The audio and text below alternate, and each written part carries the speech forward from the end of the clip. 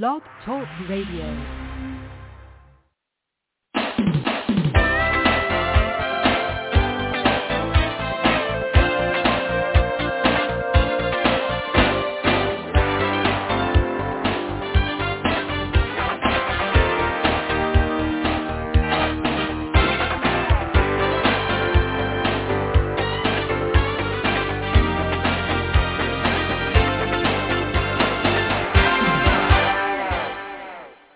Good morning.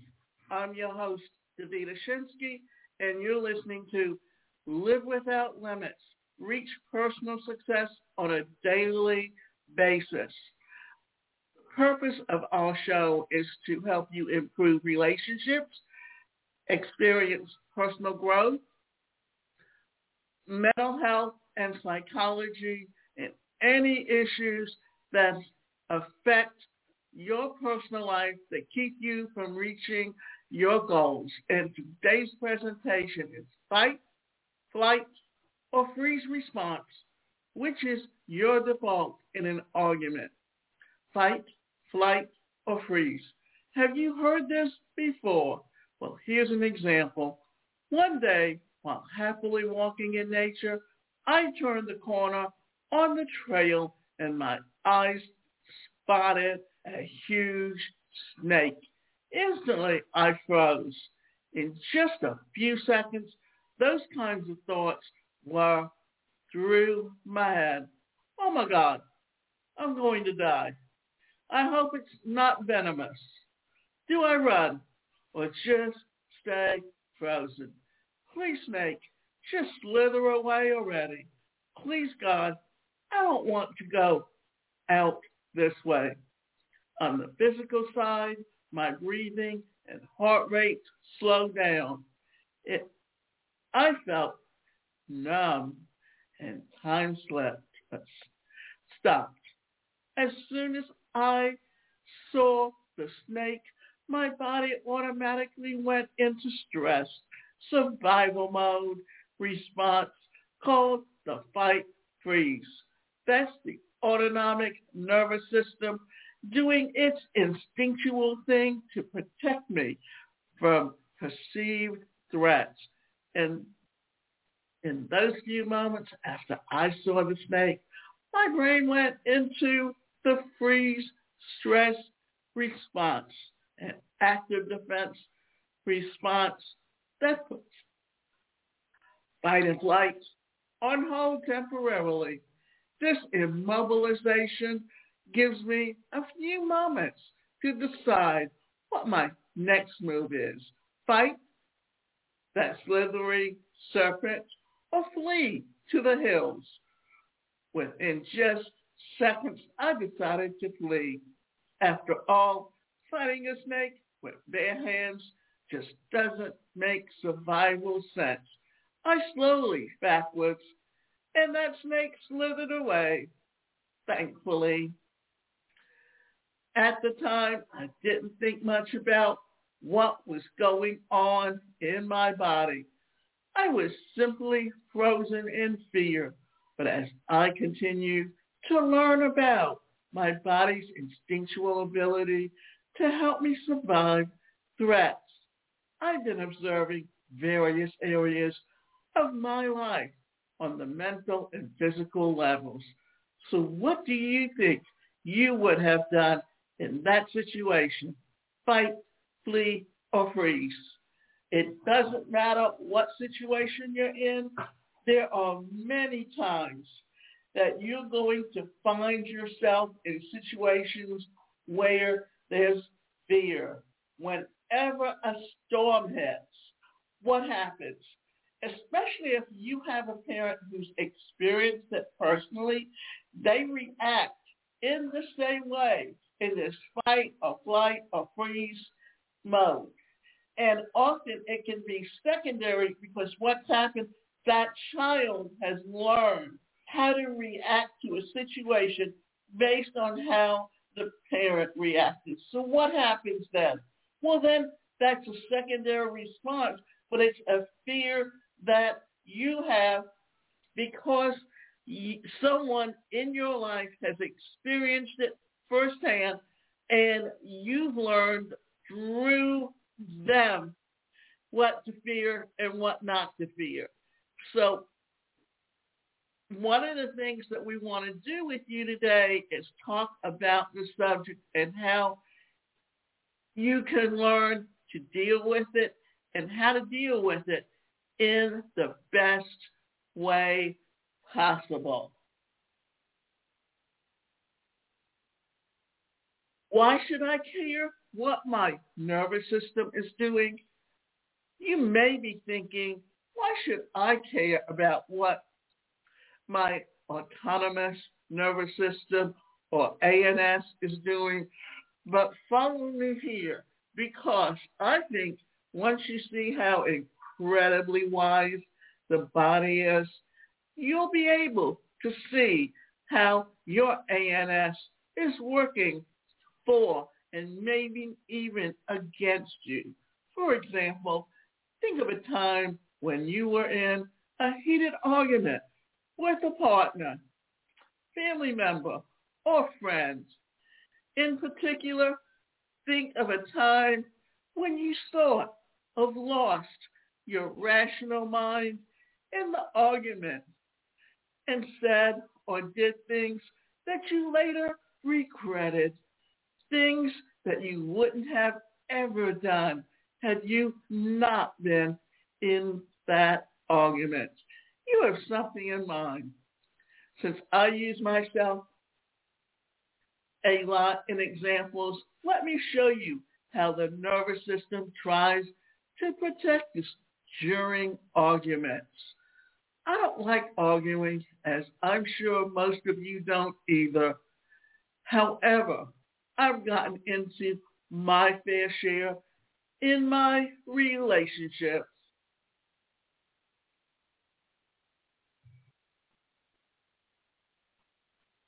When we think of relationships, we are dealing with personalities. And when we deal with personalities, ever you're around someone consistently, there are times that you're going to clash. Brothers, sisters, even spouses will argue. The thing is that you need to look at those relationships and understand that they're not perfect, because each one's personalities and needs are different. Relationships, do you fight, flee, or freeze in arguments? Here's a little scenario. I'd really like you to come to an event with me on Friday night, but I really don't like going there. Why do you need me to go? Because I do. And you said you'd start going to more community events with me. I know, but it's been such a busy week, and I was looking forward to relaxing Friday evening. Can't you find someone else to go with you? Now, here's the partner, obviously angry. You always do this. Tell me one thing and then bail out. I feel like you're never going there for me when I need you. You weren't there when so-and-so got married. I had to go to the Thanksgiving at Mom's house alone. You, right about then, hearing angry vibrations directly aimed at me.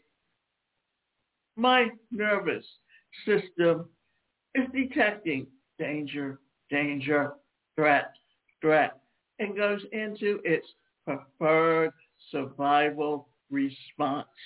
Freeze. So what happens? You freeze. Your eyes gloss over. Your body relaxes. You go elsewhere in your mind. I'm there, but I'm not really there. This is also known as the shutdown, immobilization, or disassociation in mental health terms, which means that you totally leave the situation. Another way to look at it is this way. in the transactional analysis, it's a triangle that's called the persecutor, the rescuer, and the victim. And what happens is you feel that you're in the victim mode, and you literally shut off to what the other person is saying to you, simply because it's easier to deal with what is going on.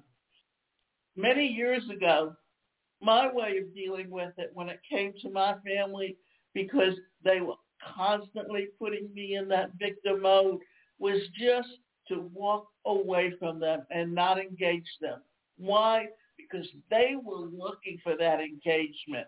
They were constantly rotating between the rescuer and the persecutor because they felt really bad about themselves, and the only thing that gave them power was to make you the victim of their problem. It's like right now, I have a sister that's deaf. She has a companion that comes twice a week, gets up in the morning, makes sure she gets dressed, but makes sure that she has the medication set out for the week, that she sets it out in a pill box so she doesn't over-medicate herself. Then she takes her to the grocery store, she takes her to the doctor, she takes her to a therapist, wherever she needs to go, when she needs to go. Well, she's not available right now. And I use the paratransit system. My sister's also registered with the paratransit system, but it was left lapsed because you have to be able to call them, and they have to be able to get in touch with you and tell you what times they're going to be coming there. And not only that, whereas in the community that I live in, I can call into a central number and let them know who's coming in. She can't. And at hers, it's when you get to the gate, you call into the person's home and they push a buzzer on the phone that opens it up for you. So if she can't hear them or she doesn't pay attention to her TTY when it goes off, or if she's sleeping when they get there, then she's lost. So now my sister calls me that my sister missed her appointment and she wants to reschedule it, that she wants me to take a day out of my day to go stay with her, to get her up, then use my membership with the paratransit system to take her where she needs to go, then bring her home, then have them bring me home. But the way the system works, it can be a 2-hour delay in that they don't have drivers, and they spread out the time schedules. So it would be an all-day affair for me to be able to do and take care of her needs, because they never bothered to make arrangements if something happened. So my solution now is, I know someone who did this when she lived here. I could find out from her the agency she used, go register her with the agency, and then that's your backup. Or find someone that lives in the community where she does, that you can hire to do this for her. You know, it's like she wanted me to take my day and go spend with her, see to it that her needs are met, when they couldn't teach her how to do it for herself. And yes, just being deaf does not mean that you can't live your life and you can't figure out a way to make arrangements for yourself because many do. So now my partner at that time is in the fight response. Their answer is screaming, threat, threat, threat. You have to face life all alone. Again, adrenaline or cortisone are released. The heart races. Breath becomes shallow and faster. More oxygen pumps to the major muscles in case fast action needs to occur. And here's the thing. The partners can love each other like crazy. But in what I call the trigger wars, they are engaged as two activated, dysregulated, autonomic nervous systems in survival mode. The rational mind goes offline, and we find ourselves operating from a cocktail of stress hormones, sometimes saying or doing things we later regret. Now, I understand not all couples argue this way. The specific physiological reactions will largely depend on how you navigated your life in a baby or toddler as a child. Typically, your survival responses started back then and carry over into adulthood.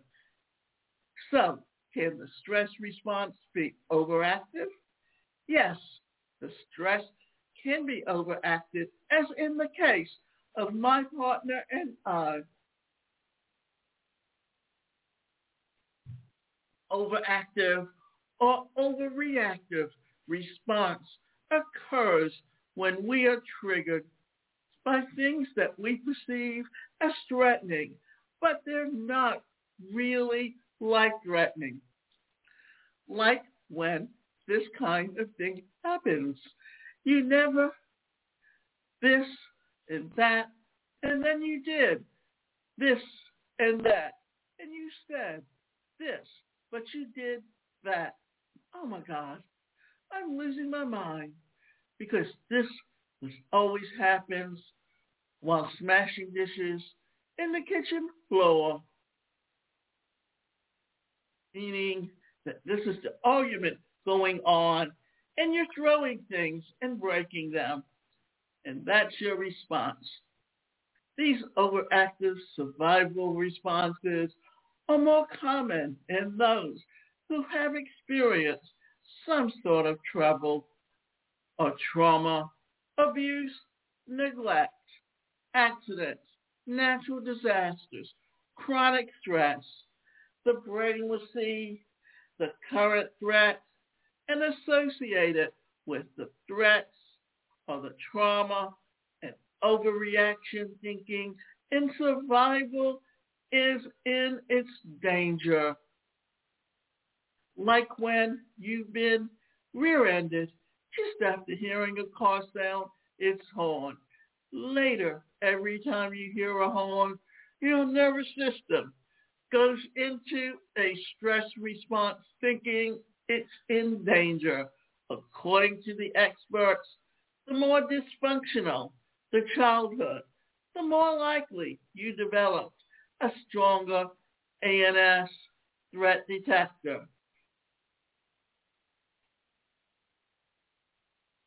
Those that had a fairly safe, secure, warm, loving home atmosphere don't find themselves struggling with the intense fight, flight, or freeze responses in life stressors. Sure, their nervous systems activate, but they are able to go into the stress response and come down quickly afterwards without saying or doing things that they regret. Coping with the overactive fight, flight, freeze response. The good news is that you're dealing with what you perceive to be an overactive stress response. There are techniques and treatments that can help, including relaxation, regulating techniques. Relaxation techniques are helpful for deactivating the stress response. You can use deep, slow breaths while slowly focusing on relaxing your entire body. Use a mantra such as, I am safe, I am safe, I am safe. And do this over and over until you feel yourself calming down. Use visualization such as lounging at the beach or sitting in nature. Mindfulness, stay present so the more rational part of your brain stays online. Meditation, the practice of meditation can help you build a more resilient, regulated nervous system. Calm the mind. The vagus nerve reset exercises. If you find yourself in an overactive fight, flight, or freeze response and can't seem to get it more in balance, reach out to a therapist. Do you resonate with any of the following? Feel like you're hyperventilating, always in a state of stress. Can't sleep because your mind won't shut down. Get into trigger wars with your partner when regretting what you said or did. Have a lot of anxiety. Feel on edge all the time. Feel disconnected with your emotions or shut down. Feel spacey, like you're not really present. Can't relax. Have social anxiety and tend to isolate. There are therapists that can help. So feel free to reach out and invest in yourself because you are worth it and you can address these issues and overcome them. You can use a licensed mental health counselor at the community mental health centers where you go on a sliding scale fee. Also, you can go to a licensed social worker or a psychotherapist. Also, many of them do things online today, so you don't have to just look within your local area unless you feel more comfortable sitting down with someone where you get to work issues.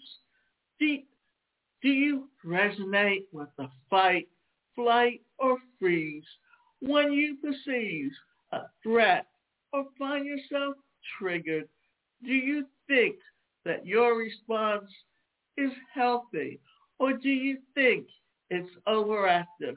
My hope is that you have better insight as to what's going on when you find yourself triggered, fearful, feeling anxious, and that there are some feelings that you can do work on with your stress response. And the last few things that I want to say about this is that many years ago, I grew up in a home that was very, very negative. I had a mother who was constantly throwing in your face your faults, the things that you couldn't do, always criticizing everything you did, to the point that I overreacted to certain situations, but because of my training in psychology and mental health, I often found that the best way for me to deal with it was to stay as far away from them and have as little a relationship with them than I possibly could. And it was the only way that I could learn to change my behavior.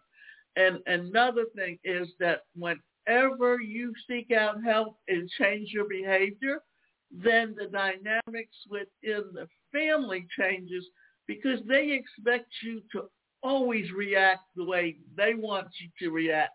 And they're always going to try to pull you into their way of thinking. Many years ago,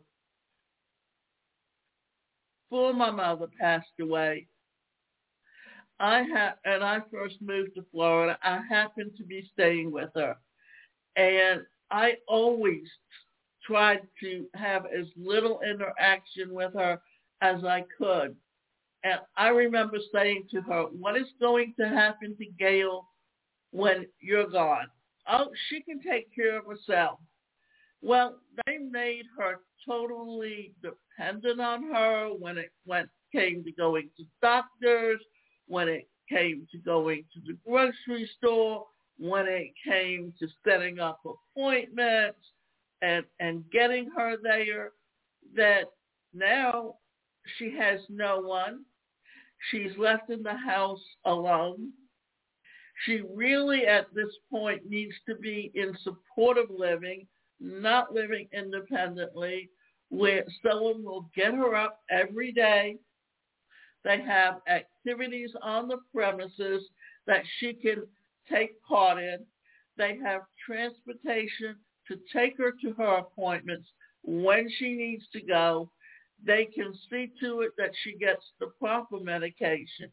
Instead, she's left in living independently. And because she became very, very dependent on them, she is totally lost and literally has no idea what to do to take care of herself. And the last thing that I'm going to say is that I have a website, AskDavidashinsky.com, which deals with personal development. And I also have a 7-day challenge called 7 Ways to Reach Personal Success on a Daily Basis, all tied together. And if you want to take part in this, you can go to Personal Success on a Daily Basis /join the 7-day challenge. Or you can join the membership site, AskDavidashinsky.com, where you can access my courses on personal development. And